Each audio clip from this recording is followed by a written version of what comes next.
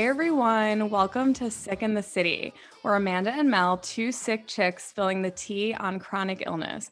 We have a really awesome episode planned for you guys today. We have Brittany Elliott coming on from Britterbees, which is her Instagram, and we are going to be talking all about Lyme. So I'm going to be sharing my Lyme experience, and then we're going to be interviewing her, talking all about her treatment with bee venom therapy, what that is. Before we get into that, we have a couple of topics to cover now. So, hey Mel, what's going on? What's all that happening? I'm so excited to tell you all about my latest purchase. I've been waiting like a couple of hours this morning to fill you in because I've been updating you every step of the way, but I decided to splurge because I got my tax return this week and Woo! I'm so jealous that you did your taxes. I haven't even done mine yet. I don't know, adult things, I try to keep up with what I can do. But let's Totally. not dwell on taxes. Yeah, I'm proud of you, but let's not talk about numbers ever. Okay. No, Anyway, no, what did no. you buy? I need to know. So, for years, I have been wanting to purchase a shower filter for our shower because I preach about filtered water as far as drinking it, but people don't realize that when you shower in it as well, it can also cause negative side effects because, like the steam in the air, if there's contaminants and chemicals like chlorine that water gets treated with in the air in the shower, like Oh, that you breathe in. It acts like carcinogens in our lungs. And so it's one of those things that I've wanted to do for a long time. And every time I tried to go buy a Berkey shower filter from their website, they're always sold out. And it's okay. so frustrating. And so that's kind of like the reason I haven't bought one because I want to buy from Berkey. I am a loyal Berkey customer, Right. but they didn't have one. So I got fed up last week. I was like, I'm just going to do some research and figure out what the next best option is. Hmm. So I found one on Amazon Okay. from a company called Aqua Home Group. And it's like $28. And you just like screw it into your shower head or shower like pipe, whatever. Right. And there's a 15-step filtration process that actually can remove things and chemicals like chloroform and chloramine, which is chlorine and ammonia, which Oh my most God. city water gets treated with. So if you've never paid attention to what your shower water smells like, Oh God. it actually can smell like pool water if you pay attention to it enough. And I didn't know what to expect as far as how I would feel. My life has changed for the better for the rest God. of my life. I'm never going back. I I need to can't get one of believe. these. You know, it's interesting. A lot of people have been talking to me lately about actually how they feel after a shower or during a shower. And I'm wondering if that's the reason is kind of these environmental things that come up. I mean, because think about how much water you probably even get in your mouth when you're taking a shower and washing your hair. I mean, I feel like I'm constantly like spitting it out because I'm like kind of, going in there and you're sort of lathering up and stuff is going everywhere.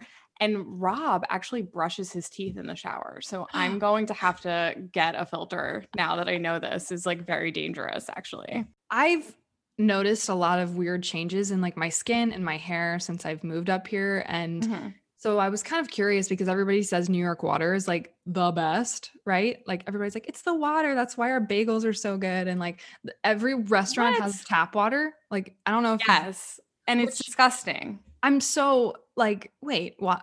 Like, I Yeah. just assume all restaurants are here are supposed to be like fancier and why not have filtered water? I don't know. Right. Anyways, I got fed up and I was like, I'm going to look this up because I feel weird after the shower. And like my skin is dry. I get these weird like rashes on my face and my hair has been really thin and dry. And I looked it up and New York specifically has chromium, like a huge excess amount of chromium, which is a carcinogen, Hmm. and chloroform, which is Wow. from the chlorine that is used to treat the water. That is so interesting about New York. I know that there's a website that you can go to where you can put in your zip code and actually find out what the minerals and all these different things are in your water. So, do you know what that is? Yes. So the website I always use is called ewg.org. They also have a whole section where you can look up beauty products or like cleaning products you use, and it can tell you Oh, what chemicals or like how dangerous certain products are. And It's great because you can look up specifically your city zip code and they can tell you which contaminants are present. And so the things that I noticed after this Wow. shower today, Okay, tell us. one, I didn't have like my face didn't feel like it was on fire like afterward because typically my face feels really dry. Like I have to put lotion on it Right. right away. And I have like a red kind of almost like rash that kind of comes up on my forehead. And that didn't happen, which was nice. Wow. Um, I felt like, oh my God, okay, this is kind of nasty. But typically, like the water that builds up in the bottom of the shower is Mhm. kind of like colored and like Like brownish. brownish? Yeah, because I Oh, just assumed that was like the dirt coming off of my body, right? Like I was like, right. ew, But I'm your water nasty. shouldn't but your water shouldn't be that color. That's No, not like normal. Like your pipe, there's something wrong. not super brown, but just Okay. like just not clear, right? Okay. Just a little darker than like normal, but I'm like, Got it. well, I must be disgusting, right? Right. I sweat a lot. But it was clear. Like the water at the bottom of my shower was clear after I bathed, which I was like, wow, cool. Okay. It Yeah. wasn't me. Um That's awesome. yeah, and I noticed that when I was brushing my hair out after the shower that not as much of my hair like fell out. Typically there's a lot of hair in my brush Right. and there was barely any, which was like, "Oh my god, that was exciting." Yeah. Um and the biggest thing that I noticed was that I typically get really hot when I'm blow drying my hair after my shower, but I Mhm. didn't get hot. It's like I don't know. I'm That's like, so weird. It's also cold today, but not to take that away but from even in the you. winter, I mean, Oh, you like sweat. That's any so other day. bizarre. That's a Yeah, really random connection, but I know. that's so cool. Because maybe my body was like, we don't want this stuff like Just on getting our rid of skin it. or whatever. But in general, like I also noticed I could like dry off a lot faster. Like, I don't know. The water wasn't as like clinging to my skin. Like maybe, I don't know if it's like less Right, like the chemical. slimy or whatever. I don't know. Ugh. All in all, whoa, I'm here for it. Big Yeah. fan. Check it out on Amazon. Awesome. Sounds amazing. I know. But we had a very busy week last week. I feel like we had a lot to cover, honestly, because Yeah. we had my birthday, which was really fun. And Yep. Amanda and I got to go out and have a little city time together. And Yes. It was she so shows fun. up to my apartment with a 4-tier cake in a freaking cake stand and like pulls up on the streets of New York City, like gets out of her little car with this huge cake stand. And she's like, "Here you go." And I'm like, how am I even supposed to get back into my own building holding this huge cake and cake stand? Like, oh my God, it was amazing. Like one of the nicest things anyone has ever done for me. And I wasn't sure if I'd be able to finish it, but Did I you? finished my last piece of cake Wow. last night. Yeah. I had to seatbelt it into the car in a box with a towel as if I was carrying like a litter of kittens or something. I was ridiculous. I honestly, when I gave you the options and you said you wanted chocolate cake, I think your options, I told you could have anything you wanted for your birthday. I would bake it for you because I knew we were going to go do our nails day. And I said key lime pie because for some reason I thought that was your favorite. I don't know why I have that in my head. And then you wanted chocolate cake. So I was like, okay, the only chocolate cake that I've made is this brownie cake that's very, very dense. And I've only made it in one layer. And I was like, I'm going to make that into a 4-layer cake. And it's like it's really like almost like it's my brownie recipe, a little altered. And so it is very dense. And then I went wild and had to do it ombre and was just being out of control. But it was a lot of fun. And I'm so glad that you liked it. I would have been devastated if you didn't, to be honest. I I hope you sent wouldn't have told me. I sent Amanda like a full video review of the first So bite true. I ate and like gave her all of my thoughts, all of my details, rated it on Yep. a scale from 1 to 10. We did the whole Yep. thing. It was like an unboxing. And the best part was that Justin wasn't wearing pants. It was a pantsless. It was a no pants review from their apartment, which I Definitely appreciate. had boxers on, thank God. But I was like, I didn't even I didn't even realize that like he wasn't wearing pants. It was so perfect. It was the most perfect way to do a review. I Oh, really appreciated it. So I'm so yeah, glad. yeah, and it was fun. I hadn't been in the city, like actually walking around in the city in such a long time. And we went into Nomad, which is north of Madison Avenue, and we went to Sundays, which is a non-toxic nail salon in the city. They have, I think, 2 locations, Mhm. and that was the one that I was mentioning last week when we were talking about non-toxic nail polish. So they sell their nail polish on Amazon. And what was really interesting is that Mel got a gel manicure, which lasts longer. I didn't, and my nail polish is still on. It's chipping a little bit. Usually, it chips in a couple of days, but I've noticed that their nail polish for some reason stays on longer, which That's is awesome. amazing. So it was really nice. We had a really hard time getting an appointment anywhere for some reason. On a Thursday is not the ideal time to go get a mani-pedi in the city. It's a miracle we were able to Yeah, get a scheduled time together. And I think it's because a lot of places are still doing COVID safe like precautions yeah, and keeping people distanced, and which is totally. amazing. And I'm so glad about that. But it was like perfect weather. And I've heard from everybody that it's not typically like this at the end of March. Yeah, it's not. And I was like, thank you, New York gods, for like granting me this perfect day. And it was such a fun day. And then over the weekend, we spent the whole day out on Saturday because it was also perfect. And Yeah. we went up to this new kind of like skyscraper, touristy kind of thing, which I mean, how many opportunities are we going to be able to be a tourist in our own city before like Manhattan comes Yeah. to life? Wait. You were not at the Empire State Building? Because that's where I thought you No, were. Where no. were you? We were What? so in the Hudson Yards, there's this new Mhm. attraction called the Edge. Oh, It's like this big platform type of like I don't even know what you could call it. Almost like an outdoor giant patio on the 100th floor of this building. And the cool thing about it, they call it the Edge because the walls are actually made from like 2-inch glass. So you can literally go to like the edge and look down, and it's real trippy, but all the walls are glass so that you get these awesome photo ops because at the Empire State Building, I mean, there's like a wall and yeah. you can only True. see out like from your waistline, like above or whatever. So, Yeah. and the edge is cheaper. I found out, which is absolutely ridiculous that it costs so much to go up into the Empire State Building, but it costs like $42, which I did not know, and the Mm. edge is like 36 right now. It's worth Okay. it, and it was a lot of fun. And we just spent the day out and we walked the High Line and we like hung around in a park and went out to eat. But I learned a very valuable city lesson last Saturday. um, Okay. What's that? I really wanted to look cute because I hadn't gone out and like done anything in the city in so long. And I'm like, I'm 30, flirty and thriving. Now I have to live up to that. And so I put on these cute boots in the morning because I didn't think we were going to be walking that much. And I look at Justin and I'm like, is this a good idea? And he's like, some of life's greatest adventures begin with a mistake. So I was like, Okay. Were they you're right. heels?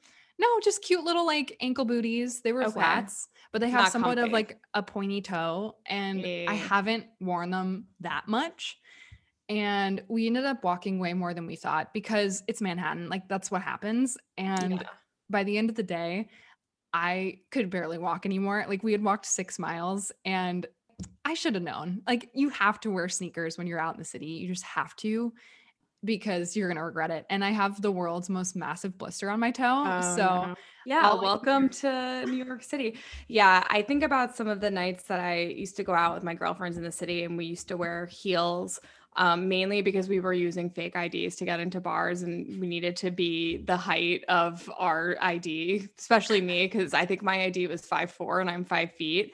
And so we would wear them. And then at the end of the night, I feel like I'd be like barefoot in the city, like taking my shoes off and just Yeah. hard. Yeah, it is not an ideal situation, but it is a rite of passage that we all have to go through. That's what I figured. I was like, Yeah. one of these days I'm going to have to make this mistake so that I never make it again, and that was Yeah. Saturday. So it came, it went, and I have a blister to show for it. Oh my So goodness. That is Yeah, that is a thing that happens. I was in the city Saturday as well, but we weren't together because Rob and I took Stella to get groomed because as a long-haired cat, she has mats all over her body. and is very painful for her. It's like these crazy knots that she gets. So that was a nightmare and a half taking her down to the city. I asked Rob, so we were on the west side, and I asked Rob if we could go over to my old neighborhood, which is the Upper East Side, about 65th and First, just to see what was going on. Because we first started dating when I lived in the city, and so our first date was at a place called Flanagan's or I don't know, Rob would kill me, but we call it Flanny Flans. So I don't remember what the name was, but it closed down. And then our second date was at a place around the corner from my old apartment called Fatty Fish, and it changed into an Irish bar and restaurant. So we ended up having lunch there, and it was really cute. It was like outside, there was all these like greenery. Everyone there had an Irish accent, which I really enjoyed. It felt like a little vacation. And Yes. since Rob didn't get to actually celebrate St. Patty's Day, he was like living La Vida St. Patty's Day. He was like, I'll have a Guinness, I'll have a Jameson shot. I'm like, wait, like we're having lunch. Like this is not. So yeah, that happened. But yeah, overall, yeah, it was a really beautiful day to be out in the city. And twice in 1 week for me, it was a major. It's probably more than I've been there in the last year. I have to say, I think my favorite part of my Saturday celebration was when I was out to dinner and I get a text from you and you're like, "Hey, I have something to ask you, but just like let me know when you get home. I'll send it to you then." And I'm like, "Wait, what do you, like just send it to me now? Like what do you mean?" Like and she's like, "I don't want to bother you." And I'm like, "Just hit me with the question." I know I'm And so awkward. I don't know like what my problem is. I honestly like I didn't want to bother you while you were at your birthday oh dinner. my God. Well, it's going to make everybody laugh when I tell you what the question was because like a question like that could ever bother me. But Amanda invited me to her bachelorette party and I was like, "What?" And she's like, "But like only if you want to." I'm like, "What do you mean only if I want to?" Like, of course I want to. But it was really great and I was like, "This is the best thing ever." And you were like, "I just really want you there." And I'm like, "I would die to be there." Like, of Yeah. course. I it's just like a weird ask because I feel like, it's a toss up. Like some people are like, yeah, bachelor parties are really fun. Other people are like, oh, like there's so much money. Like I don't want to do it. So like I just kind of wanted to like leave it open ended.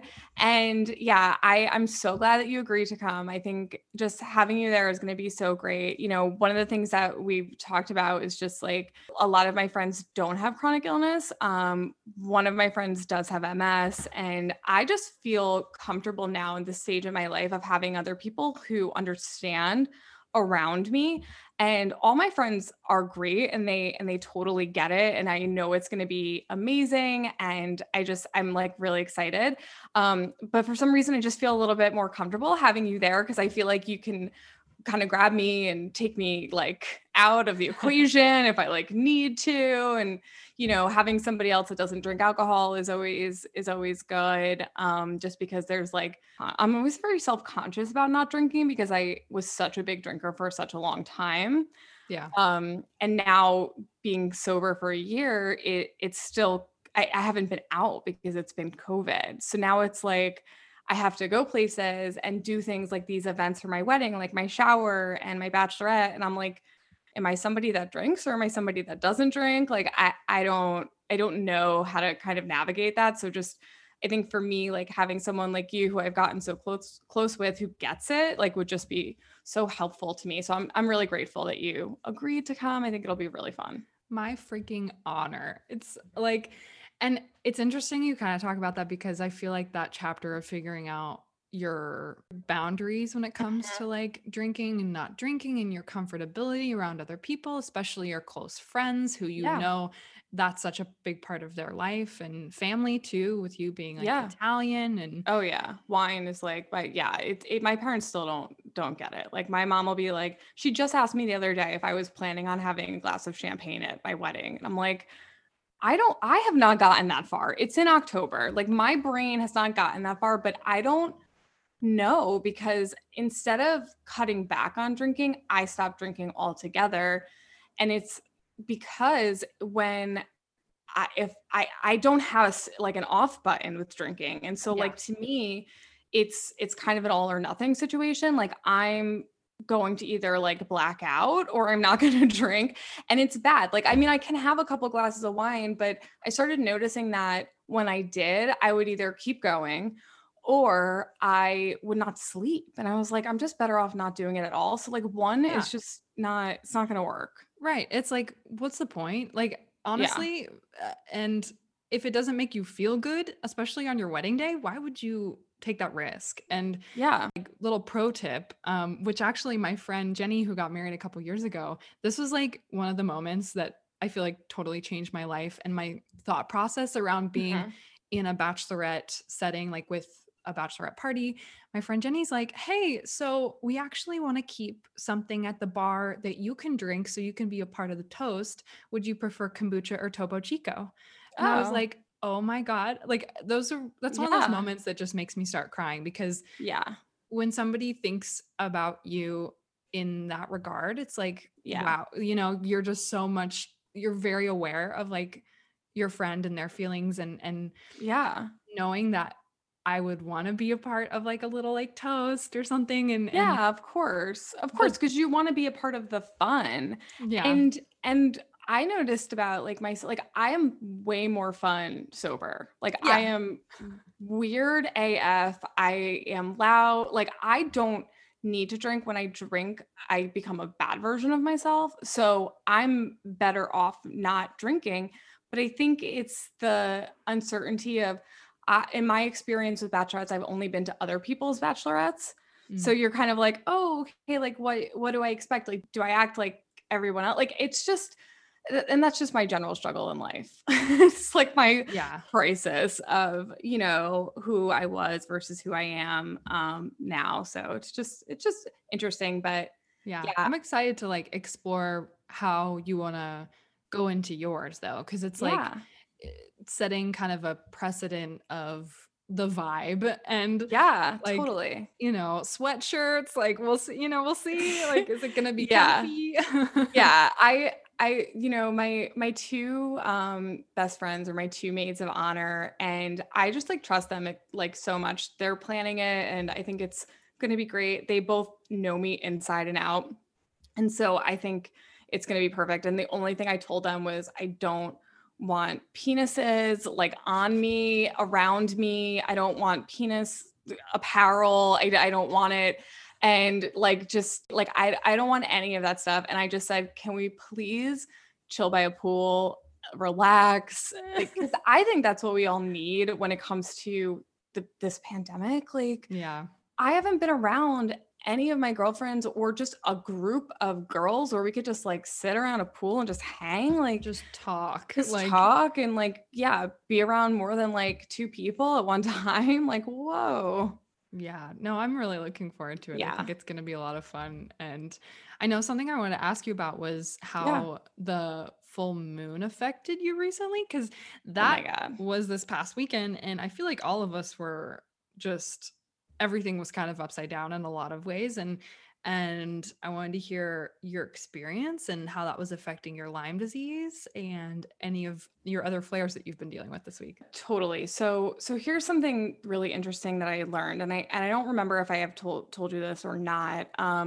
But this full moon in March was called the worm moon.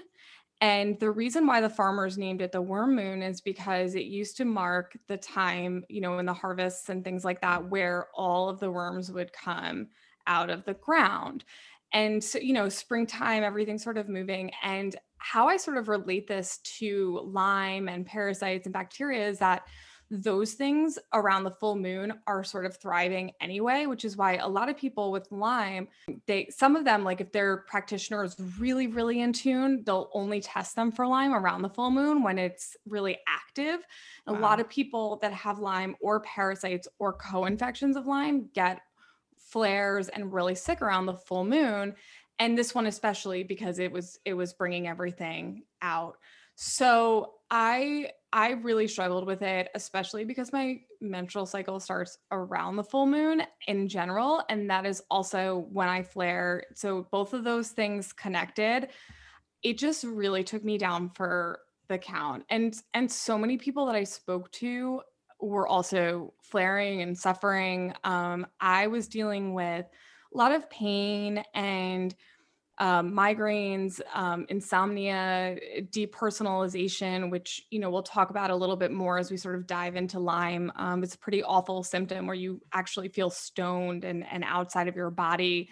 I don't know. I haven't entirely come out of the flare yet, but I can see it starting to get better. But yeah, it's been a rough, I would say, week with all of that coming together, and I think that kind of leads us into our discussion on Lyme, because this is something that you and I have wanted to cover for a really long time, and I know that you have a lot of questions about it, and I have been dealing with it and learning more and more about what's going on with my body. And so I'm just happy to talk about it. And I think we should just dive right in, and if you want to, ask me anything, or, how you want to do it. Yeah, I'm really, really excited to cover Lyme disease today because it is a whole world. I really want to learn as much as I can about because it's so confusing. There are so many different platforms and resources and information things, and it's like it, I have so many people that ask me questions about it that I'm Yeah. like, I don't fully understand how to get better from point A to like point B, and the steps you take, the right tests you take, how it's Right. affecting the body. Does it ever go away? What else does it affect? How does it get activated? Like the There's whole so many things. gambit. Yeah. And Yeah. I know I figured we would start with just your experience with Lyme, when it Yeah. started, your theories about what bit you, Yeah. and yeah. Okay. So here's the thing about Lyme. So if you've seen any of the stuff online, or you're following anybody in the Lyme community, which is a really large and really, impactful, I would say, community advocating for Lyme, because you hear about Lyme disease with animals and dogs and cats and all this stuff, but there's nobody's talking about it with people, and people are getting it. And so the thing about ticks is that they're really, really, really tiny. Like, they could be the size of a poppy seed. And all of the research that's been done has been done about Lyme disease, not about the co-infections, which we'll get into, but has primarily been done on ticks. The problem is that other bugs transmit some of these diseases, such as Lyme, such as Babesia, which is a malaria type disease, that's a co-infection, and Bartonella is another big one. And you can get all of them. You get the whole shebang from one bite. Could be a spider, it could be a mosquito, but there hasn't been any research done on it because they just didn't want to spend the money. I grew up in an area where there are ticks. I did not grow up being taught to look for ticks or to take ticks off of me. So I often tell people that I don't know when I got bit. And if I had gotten bit at any point, I would not have noticed. Like, I wouldn't have known that it was a tick. I would have thought maybe it was a spider. I remember the first time I saw one online, I was like, oh, that's what it looks like. I wouldn't have registered that. So for me, I don't know when I was bit. Lyme can lay dormant for a really long time. You can actually get bit as a child and be fine for years and years and years, and then you have an experience where you live in a moldy environment, or you go through a physical trauma or an emotional trauma, and it activates, and all of a sudden you're really, really sick and you don't get better. And that's the struggle, because it's really hard to then pinpoint when you were bit, because not everybody gets a bullseye rash, which is the kind of the telltale for doctors. They're like, well, did you have a bullseye rash? And you're like, it doesn't matter. Like, not everybody gets it. People with different skin colors may not notice it as much as other people. So there's a lot of issues with the whole system. I do have some theories. I said for a while, Rob and I had gone to Italy for my 30th birthday a few years ago, and we were walking around Sicily, and we ended up in this botanical garden. It was so beautiful and awesome, but we got bit up like head to toe, and I had bites all over me. And when I got home from Italy, I that was sort of what marked me just never getting better. I was already dealing with chronic pain at that point, but I just never got better after that. And so I kind of would be like, oh, like maybe I got bit by an Italian mosquito. Like, I don't know. Or a tick at that point. Like, I don't have any idea. There were other times in my life where I was in Colorado. I by myself. I was just walking around the the Rockies in flip-flops, like, never paying attention to these things. So it could have been anything. I will say that for me, it has never come up in blood work for me. So the normal blood testing for Lyme is not accurate. Hmm. There are some really deep, detailed tests, but it doesn't always come up. And it doesn't always come up because it lives in the tissues sometimes of our bodies.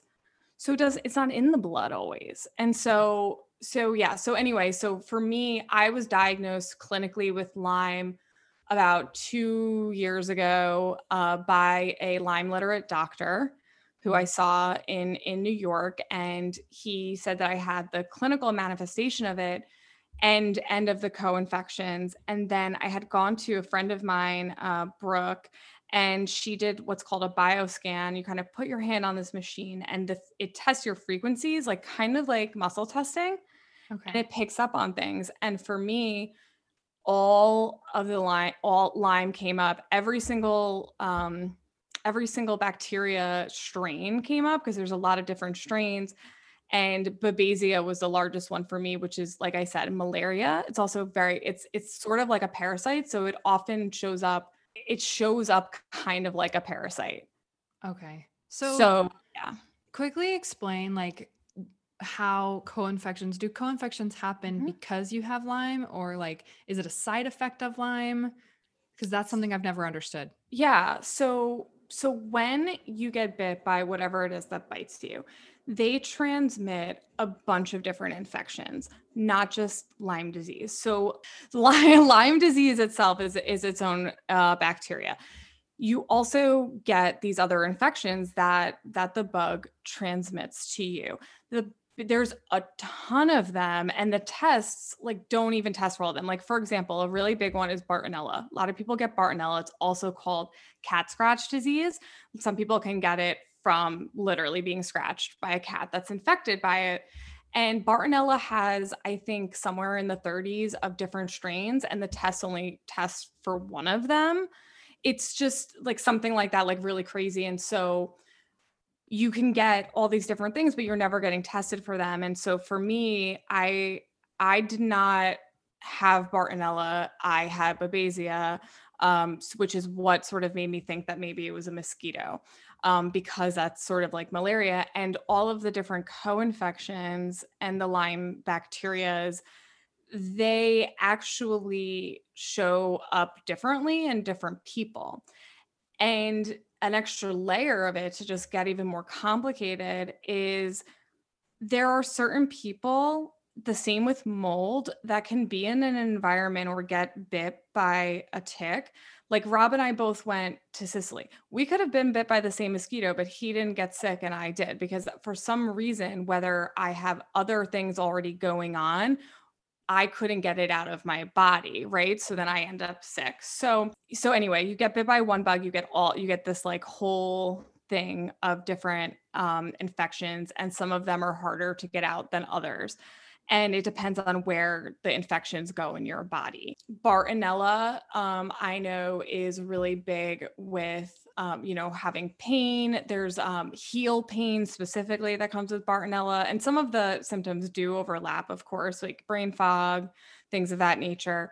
But Babesia, one of the things is these night sweats. So people that kind of break out in these sweats during the night, that's how you can kind of tell, because it is very much like malaria. And then there's relapsing fever, there's Rocky Mountain spotted fever. There's just all different kinds of things, and they show up in different ways. So a lot of people live for such a long time having Lyme and co-infections, and they just never ever get diagnosed, and they just suffer for years. And the longer that you have it without any treatment, the more parts of your body that it goes into. And so it starts to live in scar tissue, your organs, and it starts to just completely degenerate your entire body. My question is like, if a doctor, if a Yeah. Western doctor thinks to test you for Lyme disease, Yep. wonders if you have it, Yep. knows the right test to do it, finds out you have it, what's kind of the Western medical treatment that people would get if they we're Yeah. able to discover it in a normal doctor's Sure. office. Sure. You'd probably have to, first of all, get bit right away and get Lyme and get tested like immediately in order for it to come up. In regular Western testing, like I had been tested several times with regular tests, and what they believe, these regular Western doctors who are not Lyme literate doctors, there's two schools of thought. One is they don't believe that it's a real thing. They definitely don't believe chronic Lyme is a real thing. Like that is woo woo. That's like nonsense. They do understand that Lyme disease exists if you get the bullseye. Okay.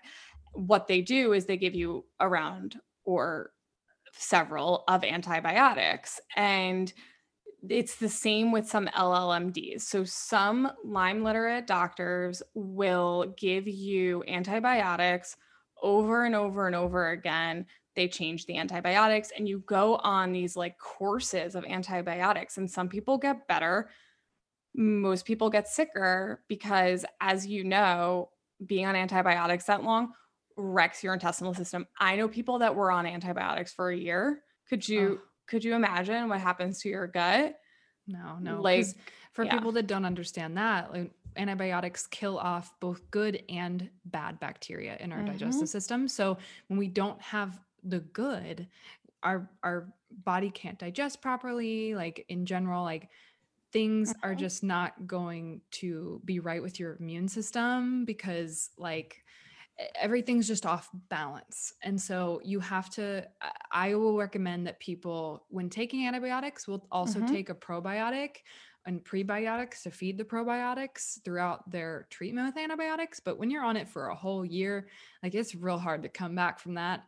Yeah, well, you end up getting things like SIBO, which is small intestinal bacterial overgrowth. There is just so many things that happen, and that's what happened to me. So, my LLMD, who was supposed to know, everything and help me and be this person that really understood Lyme, had put me on about 3 rounds of antibiotics, not just one, but two at the same time. So I was taking one for malaria, which is for the Babesia, and one for just Lyme, which is doxycycline. And most people that get diagnosed with Lyme start out with doxy. It's like almost like we were saying, rite of passage with the city is like going on antibiotics. Like mostly everybody has done it at least once if they have Lyme disease. Mhm. And because I have a weak stomach already, I was so sick to the point where I was just throwing up nonstop. Like I could not keep anything down. I remember going to dinner with my girlfriends,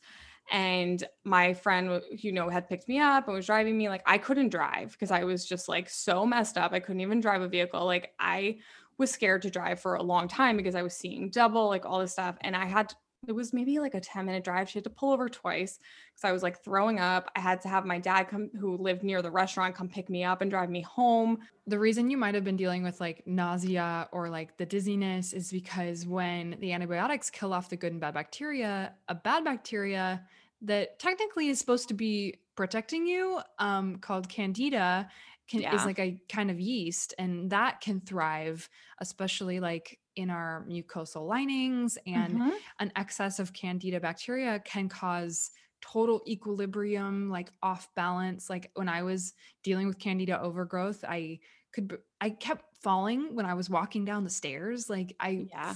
would fall all the time and just in general feel like spacey. And yeah, it's unfortunate because like our body needs that good bacteria so that the Yeah. bad bacteria can't thrive and overtake your whole body.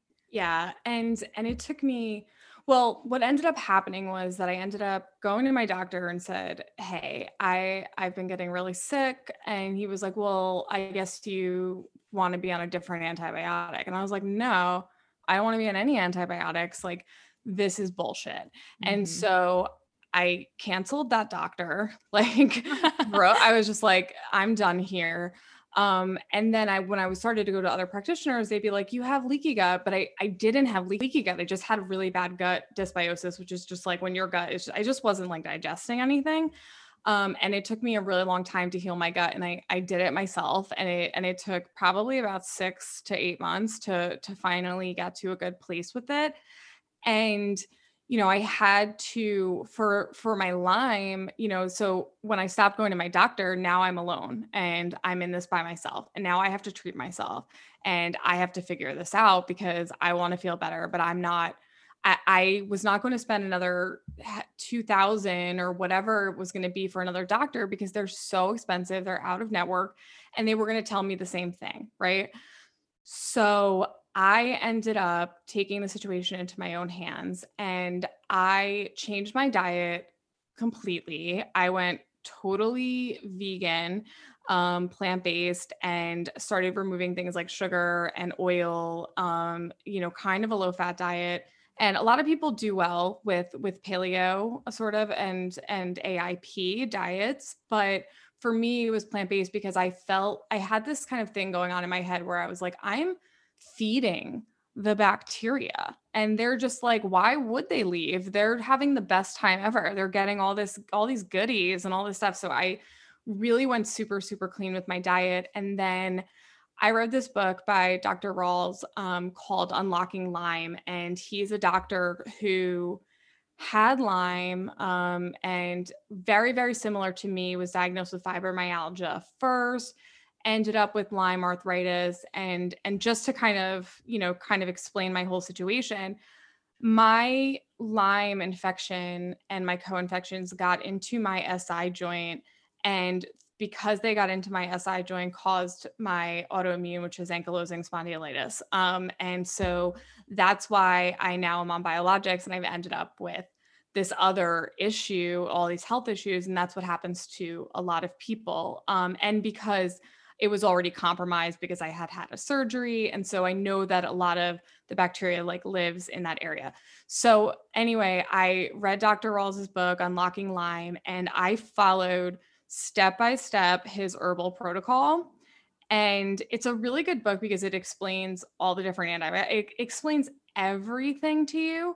But I went onto Vitacost and Fullscript and I bought every single thing that he had and I did it. And I'm still doing it to this day. And I finally started to feel better. And then I started to detox really heavily. So I started doing coffee enemas, so juicing and coffee enemas and binders, and started taking things like glutathione, which was helping to get the stuff out of my body. And then I started wearing glutathione patches because since glutathione detoxes and moves things out of your body, and I knew that the bacteria was in my tissue where I would have sore spots and pain, I would stick a patch. Mm. And so I have been on doing this for probably a year, maybe a little bit over. And I do feel like my Lyme has gone into remission. I occasionally get symptoms from my Lyme, but now I'm dealing with my arthritis. And that's like the kind of secondary thing that I now have to deal with because I had Lyme and it went undiagnosed for however long. And it's just a really hard process for people to go to. And I feel very lucky that I had the knowledge of nutrition and herbs myself to be able to do this, and have that book obviously to rely on, but then also adding things of my own and started making my own supplements and doing all this stuff. I can't imagine being somebody who doesn't have that background and how they would handle this. Like you have to go to a practitioner that understands so they can help you. Yeah, I mean, the unfortunate thing is that Lyme is such a huge root cause for Mhm. chronic illness, Yeah. and it can go undiagnosed for very long because there aren't a lot of doctors that understand that it should be one of the first things you check for. And then when they do, and you find out what it is, it's so expensive Oh my because God, it's so Western expensive. medicine doesn't believe that it should be covered under insurance. There isn't a Mhm. medication that can cure you of it. Yeah. And it comes down to taking herbals, taking Mhm. like all of these supplements that Yep. kill it off, and then making sure your body can properly detoxify to get it out, and that you're doing all the supportive things like sweating every day and Mhm. dry brushing and taking enough glutathione so your liver's Yeah. strong enough and doing coffee enemas. And it's a full-time job It getting rid of is. Lyme disease. Yeah, And and sometimes it doesn't go away. mhm. That's the other thing. Is like it goes into remission, it could go dormant again, it could pop up again later. Like it's very stressful and it does become a full-time job. And so I had heard somewhere once that Lyme is not a poor man's disease, and it's not. Like it's almost glamorous in this really disgusting way, because it's like I just remember calling this doctor in the city and everybody was recommending me to her, and this was after I had gone to my doctor that was like 500 and I had that bad experience with the antibiotics. And she was like, yeah, like a consultation is it like a half hour consultation was 900, and then an actual appointment, which of course they want you to do, is 2 grand. And I'm like, what? And I can't even tell you how much I still spend on supplements and herbs every single month. Like it's insane. And what are you bartering with? Like you and I talk about this a lot. Like you do what's necessary to feel better, no matter what it costs. You're just like, I want to feel better. But then it becomes this thing where suddenly every single month I'm spending $600 on herbs and supplements. And like, when does it stop? Is this the rest of your life? Like it's really hard. So that's my question for you is, Yeah.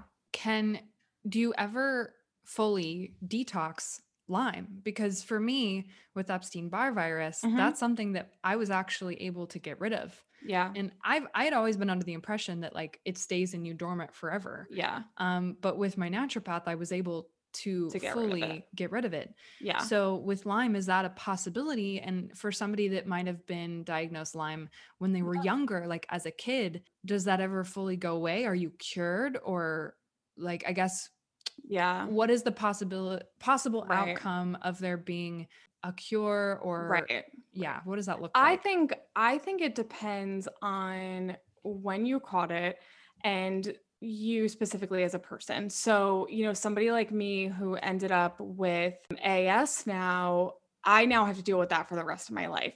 It manifests differently in different people. So, if you get it soon enough and you have a doctor that treats you right away, then you have the opportunity to potentially be rid of it forever. There are people that heal from it, and there are just a lot of different factors, and a lot of different, I think, schools of thought on it. And some people will say, I don't have Lyme anymore. Other people will say it went into remission. And so I just think it really depends on the person and how far the disease has progressed. And I think that that's something that people need to figure out. And then also, there's so many different treatment routes. People do ozone therapy. Some people find that their Lyme bacteria is living in their molars, and they have or cavitations in their mouths, and people get their teeth removed. Like it is insane. And there's bee venom therapy, which we're going to talk about with Britt, so I don't want to go too much into that. Or you have an herbal approach, and everybody is so different. So I think it really depends on the person, to be honest, which is not a clear answer, but Lyme is not clear. Like you could take two people and they could both have Lyme and have completely different issues and symptoms. And just another thing, as we sort of talk about detoxing and getting it out of your body, Herxheimer reaction is something that happens from detoxing, and it often happens detoxing too fast. And this happened to me. And so it can happen from being in a sauna, for too long. So like one of the things for people, and it's very similar to mold, is that you don't want to be in there for too long, because you can kind of make everything actually aggravated. Or if you start a detox protocol and all of a sudden you feel so much worse, you're probably having a Herxheimer reaction, which is just an influx of all of your symptoms, as it's kind of what we call like this really large die off of the Mhm. bacteria. And the biggest thing that I recommend for people who have that is taking glutathione. L-glutathione is the supplement, and taking that twice a day, and binders and detoxing. Like take your activated charcoal or your bentonite clay, make sure that you're gripping it and getting it out, because your body becomes toxic as you start to sweat, you start to do these things, and you're waking them up so you can so you can kill them, Mhm. but in order to you kill them, you got to bind them get rid of them. And something too that I remember learning very quickly when I started going to an infrared sauna for sweating and detoxing after mold is that you pretty much have to shower like immediately after you sweat that much, because Mhm. those toxins lay on the surface of your skin. And if they stay there long enough, they get reabsorbed back into your body. So, like, Yeah. Ugh. immediately shower, get that off of you, like doing everything you can to just support your body to flush and flush and flush. Yeah. Yeah, it's so true. And other than that, I would say that healing Lyme or getting through Lyme is not a linear process. It's not a linear process with mold. It's not a linear process with autoimmune. You can be really good for years of your life. Like you said, somebody getting bit as a child and they say it's out of their body, but it could be dormant. And then something happens and it wakes it up, which is very similar to the way that EBV is, right? Epstein Mhm. Barr. Like you could have mono in high school. And then all of a sudden you're an adult and you go get a surgery and you come back from your surgery and it's a physical trauma because you're opening your body up and it is, whether you take it that way or not, you're all of a sudden sick and you never get better. So that's the way that I look at Lyme is like you can wake it up and any day or any trigger can get it kind of going again. And the best thing that you can do besides all the things we already named and talked about is making sure that you have a community and support of people that understand. There are so many people within the Lyme community and the chronic illness community who are going through it. And that has been helpful to me having people be like, "Oh yeah, I have that symptom too." Even this week, I try to be an advocate and be a leader and in the community and teach people and support people, but sometimes I need support too. And when I was going through the full moon this week, having people say to me, "I'm going through it too." I was like, "Oh, okay. I'm not alone in this." Like you don't want other people to suffer, but it feels like you're less alone and because it's an invisible illness and people can't see it, you feel crazy. They're like, Mhm. maybe it's not coming up in blood work. I'm an insane person. Having the validation from other people within that community is huge. So I highly recommend if you do have Lyme to, start reaching out to people, reach out to me, follow me, reach out to me. I can connect you with other people who have it and, answer any questions that you might have because I think with doctors not being educated on this, a lot of us have had to educate ourselves and become not only our own practitioners, but because I'm a practitioner and nutritionist, I've sort of started to focus on that and so on chronic illness in general. So I just think reaching out to people that have it and understand is just will be really helpful to anyone that is starting their journey or wherever you are along the way. Yeah, and for somebody who might be starting their journey or who is suspecting that Lyme might be an issue, what are your main recommendations of like doctors to seek out and test to try to make sure that they can get a diagnosis? Yeah, I think finding a Lyme literate MD is really important. My experience with my LLMD is not typical. Usually, a Lyme literate doctor, although they may be expensive, usually know the ins and outs and they can put you on the right treatment. And I would say that the number one thing with Lyme and getting a diagnosis is continuing to advocate for yourself and fighting for yourself because I could have taken my fibromyalgia diagnosis and I could have said, okay, I have fibro. I'm getting put on antidepressants. Let's call it a day. But I didn't. I said, there's something else wrong. This doesn't sit well. This isn't right. I feel like something else is going on. And I pushed and pushed and pushed and pushed until I got a diagnosis and then had to do it again when I started having the arthritis issues.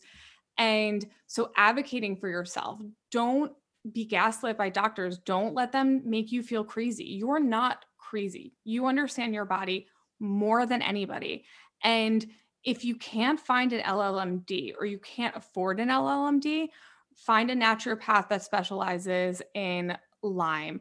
Find a holistic nutritionist or clinical nutritionist or a functional nutritionist that specializes in Lyme if you are looking for those people or books or anything like that, reach out to me and I will recommend somebody, or I will connect you with somebody, or I will give you suggestions, because that first part, the first chapter of figuring it out, is really overwhelming and really difficult. And so there are a lot of resources that people that have gone through it have created so that other people don't have to suffer through it like most of us have done.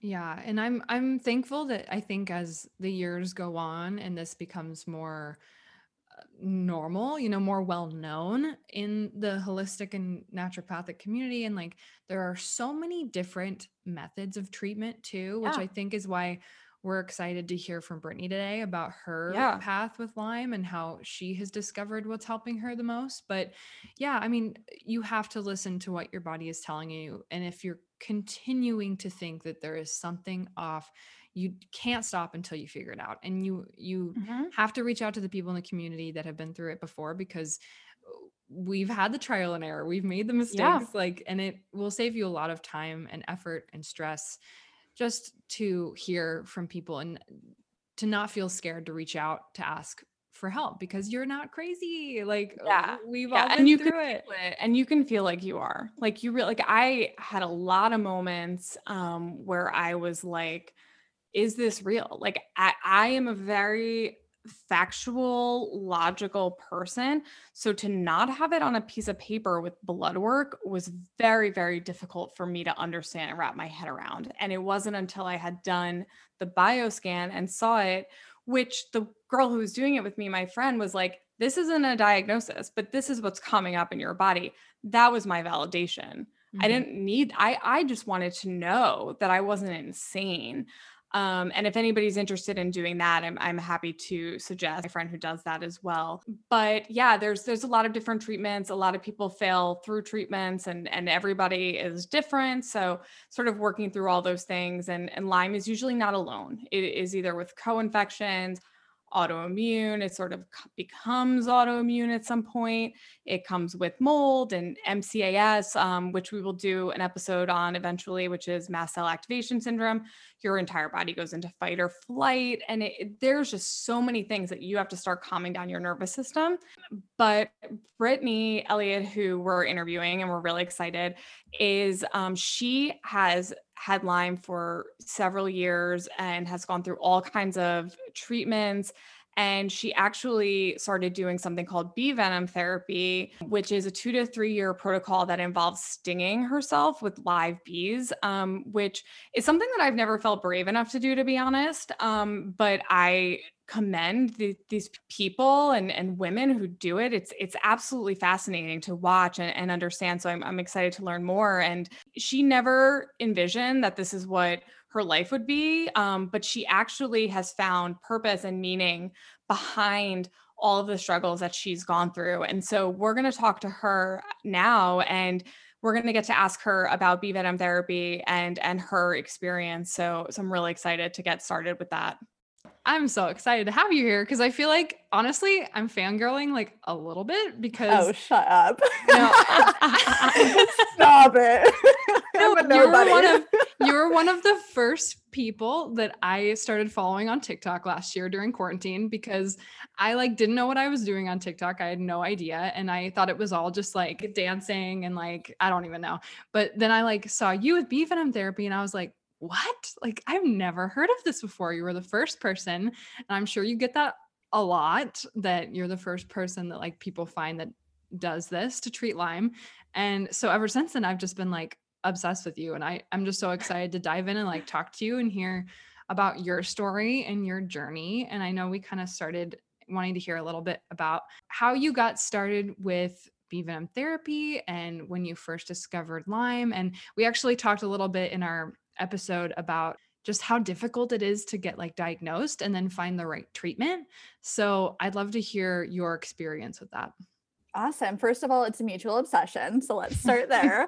Do you have 48 hours to talk about the finding of Lyme disease and then on top of it, the treatment? I'll try to keep it like, try to do a little short snippet of it. But Essentially, so I'm from Southern California. I kind of hopped around from like San Diego, Orange County, a little bit of LA. And honestly, like growing up and everything, I was really outgoing, super active, involved in every organization from sorority to like ambassador, like I was just like doing it all. If you guys are into Enneagrams, I'm an Enneagram 3. I'm an overachiever. I just like same here. You guys do, yeah. Yes, I love this. Overachievers somehow are the people that get sick because we are like perfection, go, go, go. Yeah. Don't stop. And here we are sitting on your podcast as someone with a chronic illness. Like healthy people don't even make podcasts. So like amazing for you. I love this. Yeah. Love this for us. So obviously like super active. And then I had just graduated college and was living in a beach house in Ocean Beach in San Diego. And y'all, like there was black mold everywhere. And I was in college, like I had benign health issues before this, but like I was pretty healthy. And I had no idea the impact that mold can have on someone's body and somebody's health. And like, I remember my mom making a comment on it, being like, Britt, like there's a lot of mold in that house. I'm like, oh, it's fine. I'm like in my party days, living it up, still going out wasted. I'm like, I don't care. I'll just bleach it off the walls. It's fine. Well, yeah, funny, all fun and games, right? Until a few months into living there, I just overnight, you guys started experiencing crazy symptoms. Hallucinations. I remember having lucid dreams, and I will never forget the one lucid dream that I had about this man like coming into my house. But that's a whole nother story. That's horrifying. Not like a sexy dream, like a scary dream. Oh, it wasn't Christian Grey. Yeah, it wasn't Christian Grey. 50 Shades. It was not 50 Shades. Okay, yes. So it wasn't a hot man who came in and like seduced you. Yeah, no, he had a knife. It was really scary. Oh God. Yeah. So and then just started having like honestly like suicidal thoughts and depression and feeling so out of body and like seeing floaters and everything. And I was like, holy crap, like something's wrong. Like I need to go to the doctors ASAP. Of course, what do you do in that situation? I called my mom right away. I was like, come down. Yeah. I'm not well. Forever unwell. So she like got me, like went to the doctors. Actually went to the ER multiple times, and it was just kind of like the same thing over and over a couple of months of like I was just getting all these crazy episodes and not feeling well. Had no idea it was mold at the time, so let's preface that, right? Went on with my life. All these doctors were like, you're fine, you're healthy, all of your labs are coming back good, your heart looks good, your brain looks good. I'm like, I'm not fucking good. Like I just went from being this crazy fun person to like a shell of a human who has zero personality. Like, oh, like obviously something was wrong. Yeah. Which they never, I mean, the ridiculous thing about them also just finding the blood work, right, is they're like telling you you're fine. And then you start to be like, well, maybe I'm insane. Yeah. Am I a crazy person? And you know that you're not, but they make you feel that way. But Amanda, like that's what happened. So like, I got to the point where I was like, okay, well, maybe it is all in my head. Maybe like I just need to work out more, although I was like very active. And so I went like a few years, like during this time I had moved out of that house. I was going to grad school in Long Beach. I have no idea how I did it. Now looking back, I was just pushing through, but I had that feeling in my head, like maybe I am crazy. Like I just got to push through. Everything's normal. Everything's fine. And then I hit a wall where I was like, okay, something's not right. I started seeing functional doctors, functional and like holistic and paying out of pocket, right, for all these specialists. Still never had like a true answer. Like I was always told like I was nutrient deficient. I was like on the verge of like having celiac. I was insulin resistant, like a bunch of like little things, but nothing in the full picture. So then I just got confused and started taking a whole bunch of supplements, and you guys know that route of just and not feeling better. I was like, I'm spending so much money on this. Yeah.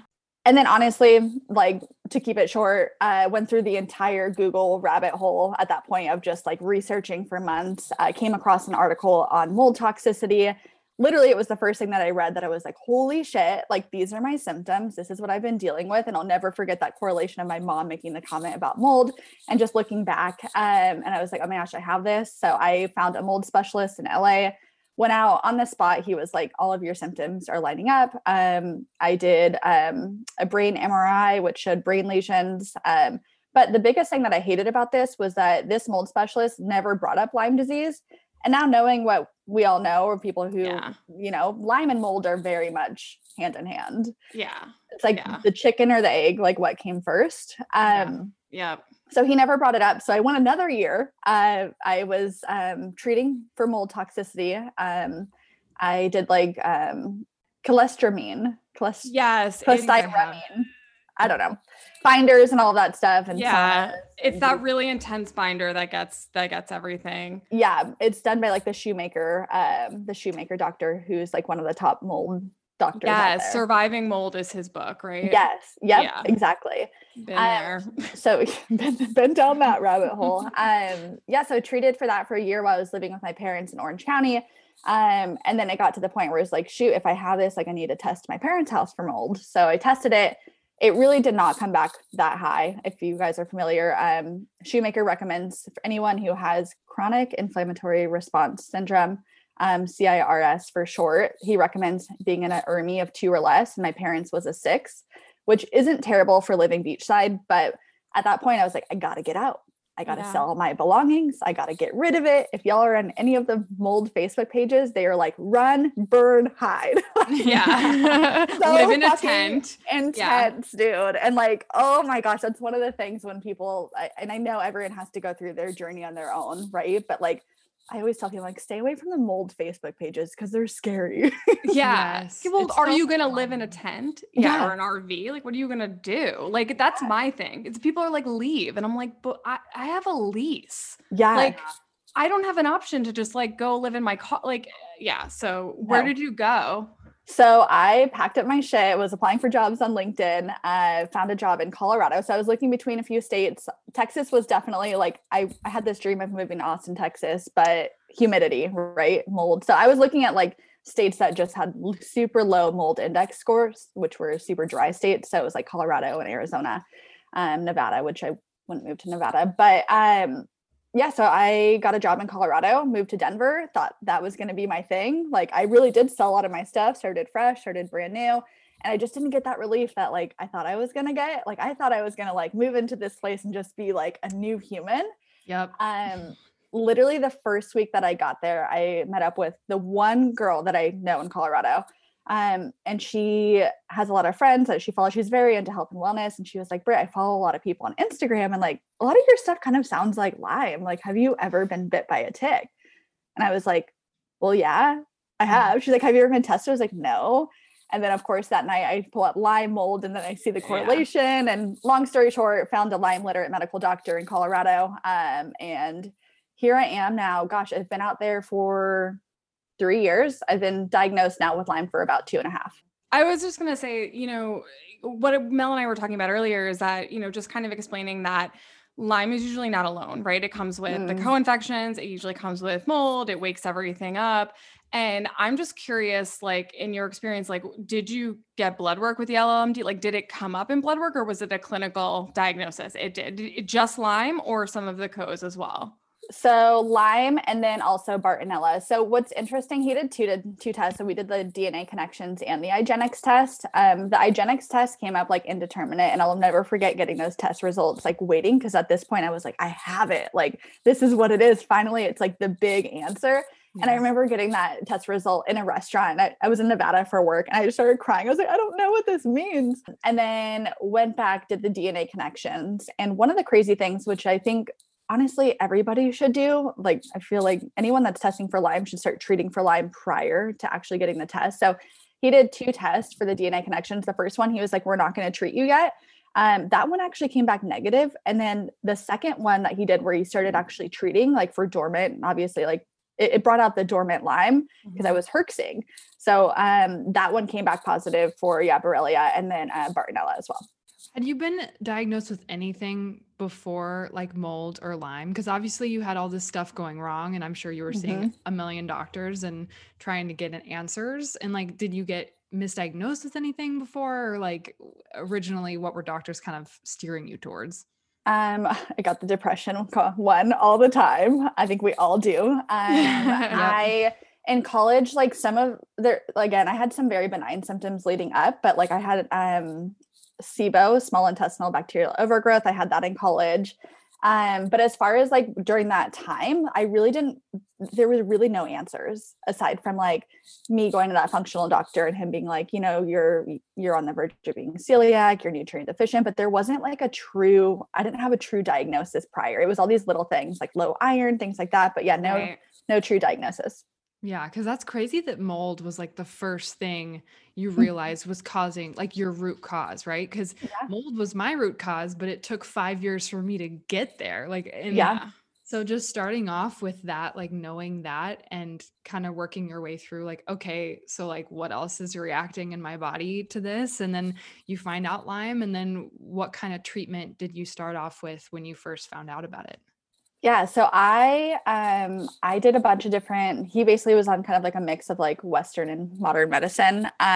Western and Eastern, right? Was it antibiotics? Yeah, so it was That a mix. nature? There wasn't a lot of antibiotics, but he definitely like threw some in there. Like obviously Doxy was the first one to be prescribed. Always. That's what I Always. I'm said like, too. throw that bitch in the trash. Yeah, so I did like antibiotics and herbs, a whole bunch of different like supplements, and it was exhausting. And this is the one thing that I just have a really big problem with, like in the Lyme community, is like, and I get it because there's no definite cure. So I get why doctors are going to have different reasonings for putting people on different things, but every doctor has like a completely different protocol. And it just drives me crazy. I went to two doctors within like the same umbrella of the doctor's office that I was at. And it was just like, one guy's like, yeah, this is all stemming from Bartonella. And the other guy's like, no, I think it's all mold. And I'm like, y'all are under the same umbrella. How do you have two different like protocols for me? So I did that for about like 8 to 9 months. And I just started getting fed up because every month that I would go in there for a checkup, it was always like, no, I think you need to be on this, or no, I think you need to be on that. It just wasn't really like a consistent regimen. And at this time, I was working and I was traveling a lot for work. And I'm like trying to, like, you guys know how to like pull out the tinctures and like pull out the pills and this and that. And like, I'm so grateful enough to even have a job, but like it was exhausting to have to think like in between a work meeting or in between, you know, like a client visit, like I'm gonna have to be taking this tincture and that, and like I look crazy and this is just too much for my brain to handle. Yeah. To bring it all with you is hard. Yeah. Like you're like coming onto, like if you're going onto a plane and then you like get to the hotel and you're like ding ding, like you're putting all your stuff out. Yeah, like I brought a heating pad on traveling for work before. So, yes. Yeah. My favorite one, y'all, was a coffee enema. I was flying to Hawaii with my best friend, and like the guy like actually stopped me and started opening it. And he was like, "What is that?" I was like, just my enema. It's fine. Yeah. You're like, I need to do these to survive. It's totally fine. It's totally not weird. You should try it. It's all about health and wellness. That's so good. Gosh. Yeah, so I did that for like 8 to 9 months, and y'all, I just like wasn't seeing the results. Like I was spending thousands of dollars living on my own in Colorado. And I just got to the point where I like depleted my entire savings. I felt like I was going crazy because nothing was working. And then that's when I decided to kind of like pull the plug and try bee venom therapy. Yeah. How did you first find out about it? How did I first hear about it? Yeah, because I feel like when you haven't, I mean, obviously you'd heard of it before, but I guess what was your first introduction to it? Yeah, so I just honestly like roaming the Lyme Facebook pages, kept reading about it. I kept reading all these like miracle stories about like people healing through Lyme or through bee venom therapy. And it was something that I was definitely lurking throughout my entire time of doing this like regimen. But I was like, hell to the no. I'll never forget.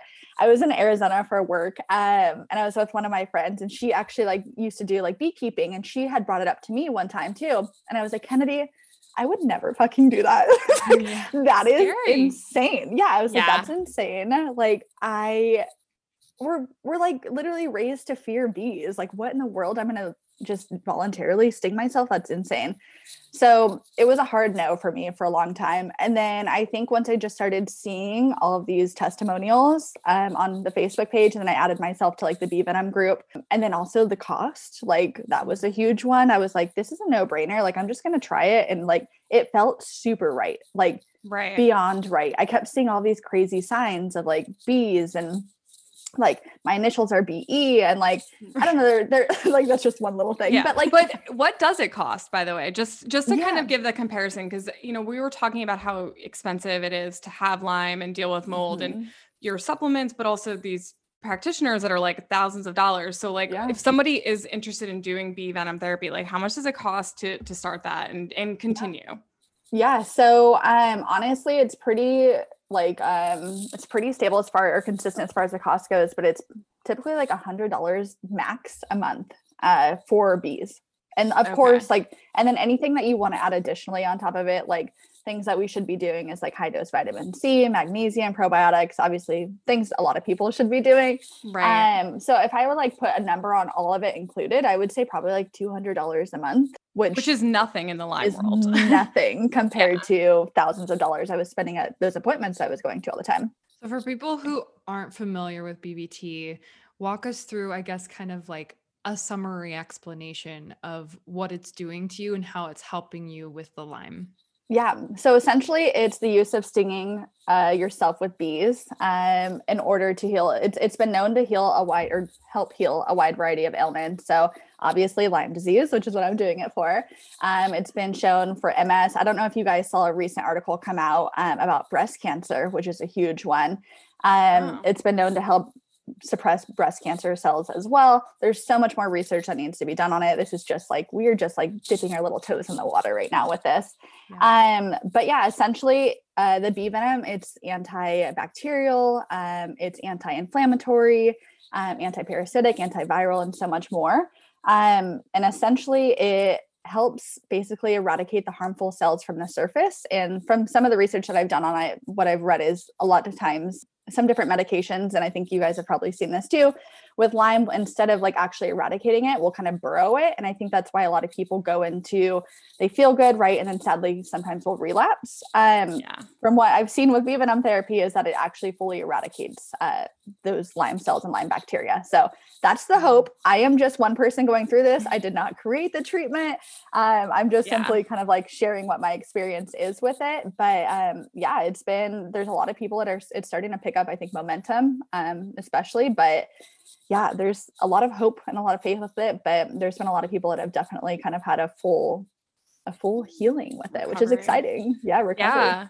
Yeah. I'm curious what you need to do to prepare your body to start doing it, and how long do people generally need to do it for before they start seeing, results? Like I know that you've been doing it for 2 years, right? Yeah. So I'm a year and a half in. So this is like the crazy thing so there's like a few different protocols and organizations that are kind of doing bee venom therapy right now. And honestly, I don't want to say everything's up in the air, because everything we're kind of based off some of the people who have healed themselves, but this is still such a new treatment, and every body, as you guys know, is so different, right? So like what can take me 3 years might take someone only a year and a half.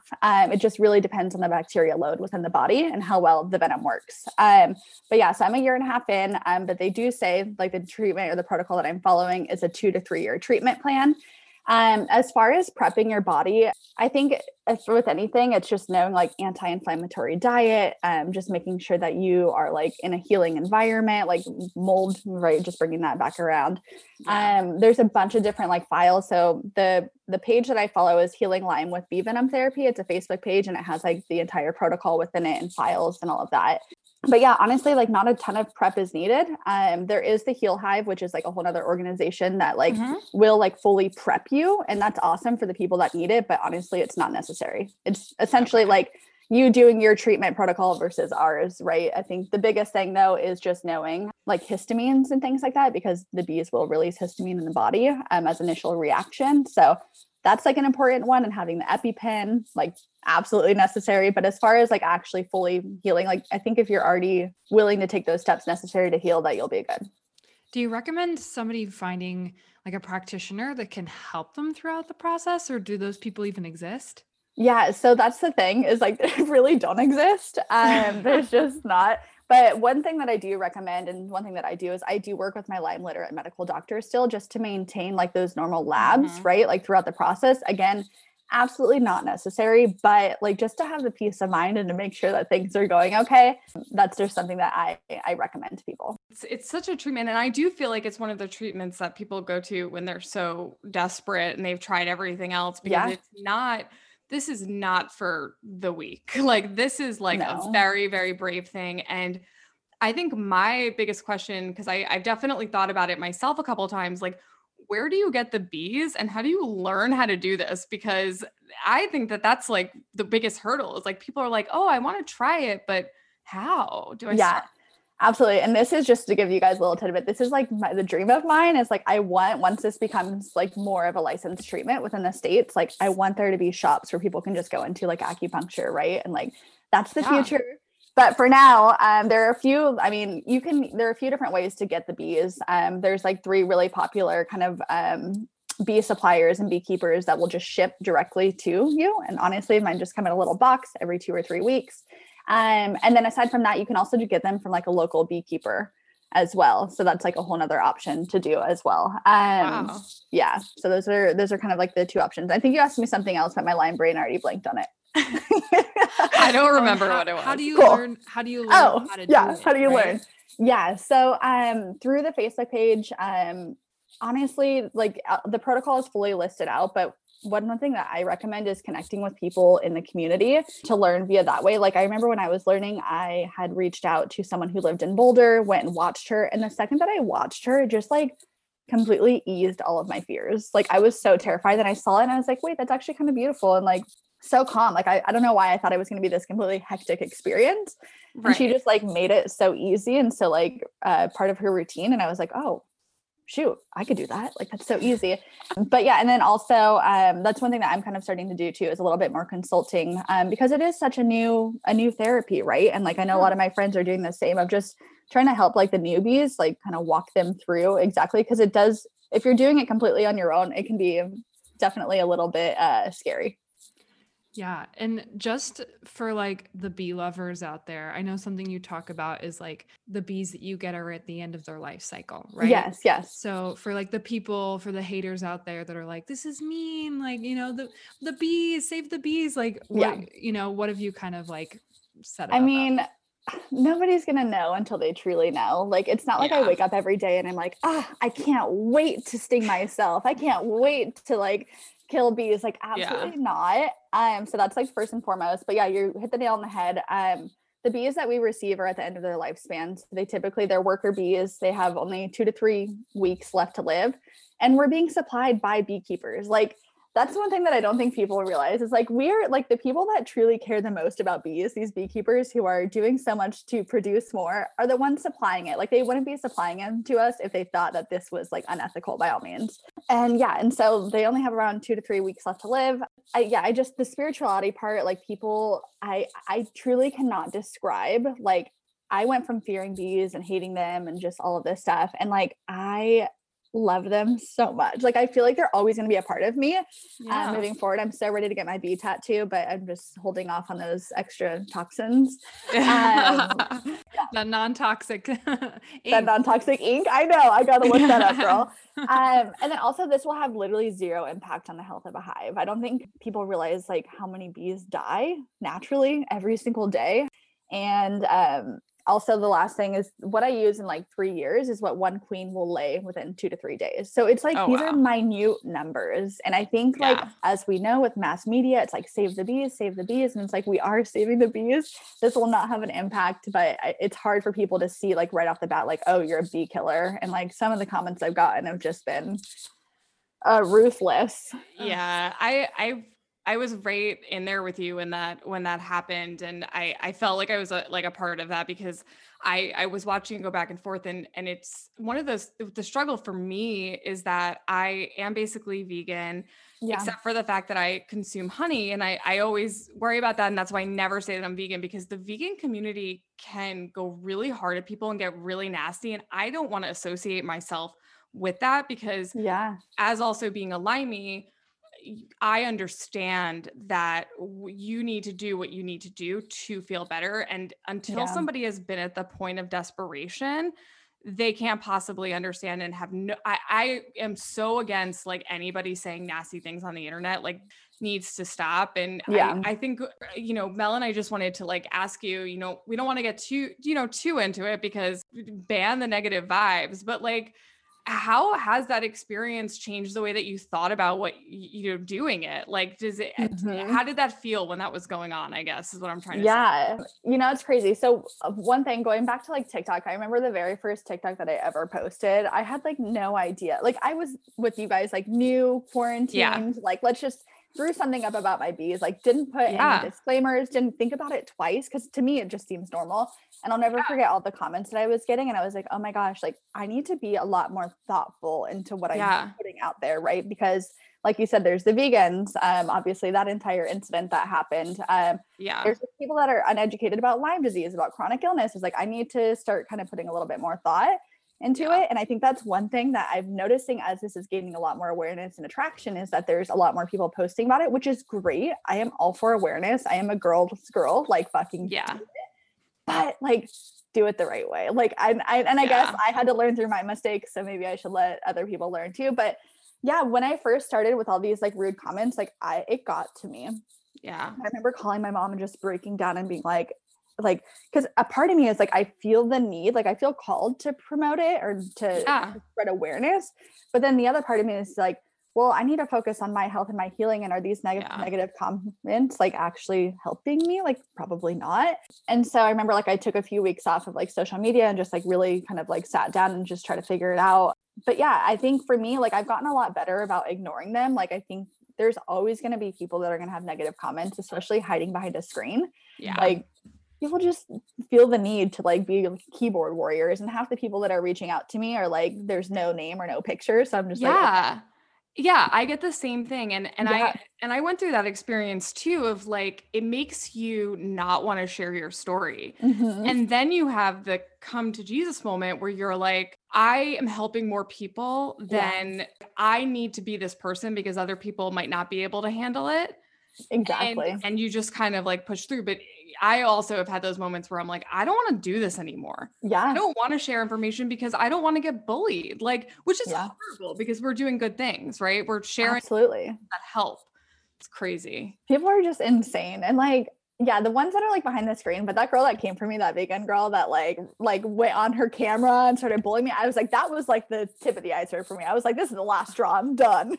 I have never seen anything like that. I was in so deep in that whole thing going on. I was so upset because it was just such a disgusting display of trolling and beyond something that is normal. Like it just like, you know, you get the comments, but somebody like legit making fun of you on social media and her following is huge.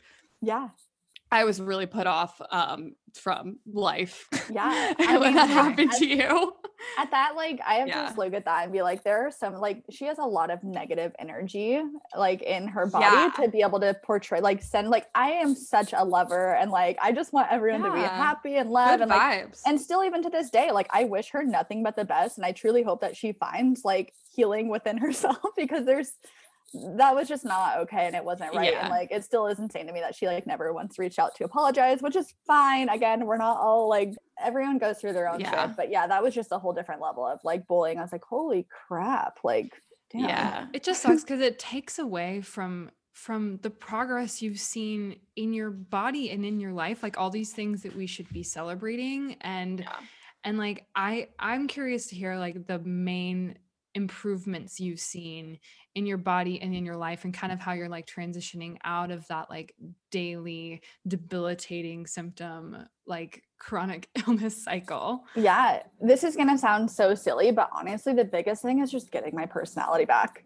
Like even being able to maintain a conversation with you guys. Like 2 years ago, I just was constantly worrying in the back of my head. And like, as I talk to you, I feel loopy and drunk right now. I'm doing my parasite cleanse, but you sound great though. Like you're fine. See, I think you think it more. I know. But like, even that, like my nervous system was so haywire for so long. And trust me, there's still days where it completely is, but being able to maintain conversations and be present in them is like the biggest gift the bees have given me of just like feeling like myself again. Like I was a shell of a human for close to 4 to 5 years. I'm trying to figure out what was wrong with me. And for me, most of my stuff is neurological and brain, and the nail on the head earlier about talking about like derealization and depersonalization. Like you just don't feel like you're even living on planet Earth. And like, I'm starting to get that glimpse, which is amazing. However, I still have a long way to go. I'm only 1.5 years in. I've also posted stuff about like my inflammation too, and which has gone like way down. That's great.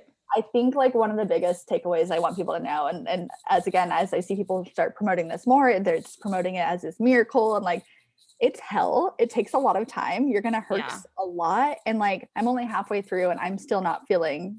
I'm not healthy. I'm not fully healed, right? So, just want to be like realistic with that too. But I'm hopeful, and I'm just sharing my journey.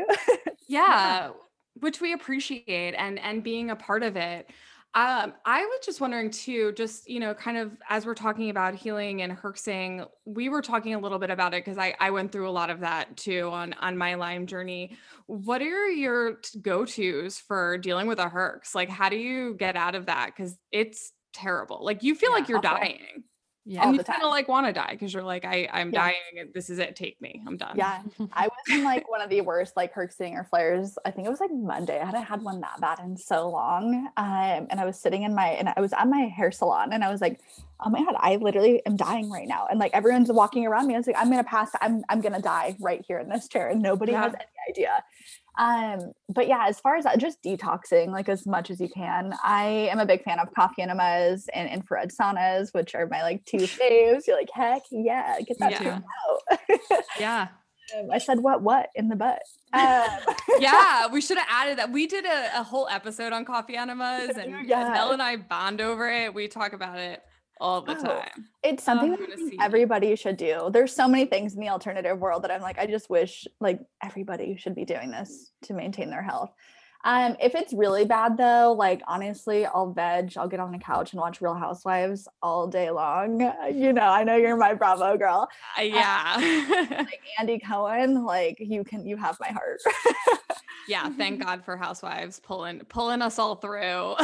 Seriously, I don't know what I would do without it. I'm like, it's just mindless TV, and it helps me, and I laugh at it. And like for me, when I'm in a herx, to be able to laugh is like really big. Well, I'm just so excited for all of the progress you've seen from this, and like I just know how important it is to share this kind of healing. I just wish everybody had a way to begin seeing progress. And you haven't run out of things you can try. Obviously, there's more you can try. And with people like you coming out, talking about it bravely, I think it really opens doors for a lot more people to be more open-minded about it.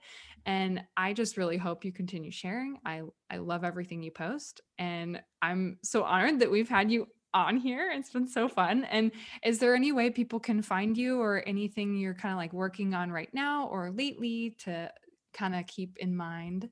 Yes, absolutely. Britter Bees with a Z on all across all channels. I was doing consulting and I still am planning on doing consulting. I just had to take a little bit of a break because I had to put me first, y'all. I'm like, sometimes it's hard to help others. And I'm like, I've had a rough few months. And follow on there. And hopefully, like I said, in the future, we'll get some studios going and start stinging people, and we can have you ladies out in New York and do a little sting sesh. We need to have like a big like wellness retreat where people come out and they can get stung, and we can have like a spa coffee enema like room. Oh my god. Yeah, doing coffee enema in public is actually my worst nightmare. But yeah, count me in. Can you imagine like passing in the lobby? Like, how was your experience? Yeah, I text Mel while I'm doing it all the time. I'm like doing a CE. She's like, I can't believe you abbreviated it. Like, I'm like CE. I have not heard that one, but I'm obsessed. Into it. Oh my god! And your bee boxes. I want people to know if they need something that's a little bit more convenient when they first start working with the bees, is that Brittany has this amazing bee box. So like explain a little bit about that. Yeah. So essentially, obviously to house the bees, you need a little box, and there were a few available on the market. And I just like found it. I'm just a like logistical nerd. And I was like, oh, I have to carry the box. And then I had the tweezers on the side and my EpiPen. I was like, this is like a lot. Like, why can't we just make something all in one? And my dad actually growing up was a woodshop teacher. And so I asked my dad, he also goes by Dougie Fresh. I was like, Dougie Fresh, like, and of course his mind is like, oh, this is cool. I can get back in the shop. And so, so we created this awesome Britter Bees box, which that's the name of it, but you can personalize anybody's name on it. And it just holds all the tweezers and has all the utensils and just kind of like a one-stop shop for the process. So awesome. That can be found on Etsy. Also just in my Instagram and both my TikTok bios too. I have it linked in the link tree as well. Thanks, girl. This has been so fun. I'm so glad we got to have you on. Thanks for having me. You guys are so fun. Yeah, it's been great. Maybe we'll have you on again for another wellness episode. Give me a year and a half and then I'll be fully healed, and then it will be like just the full circle of life. Yeah, we'll do a recovery. Yeah, I can't wait. Thanks, girl. Awesome. Thank you, ladies. Well, that's everything we have for today. We hope you enjoyed our interview with Brittany. Check her out on Instagram and TikTok under BritterBees. And until next time, subscribe, rate, give us a comment on Apple Music, and we'll talk to you guys again soon.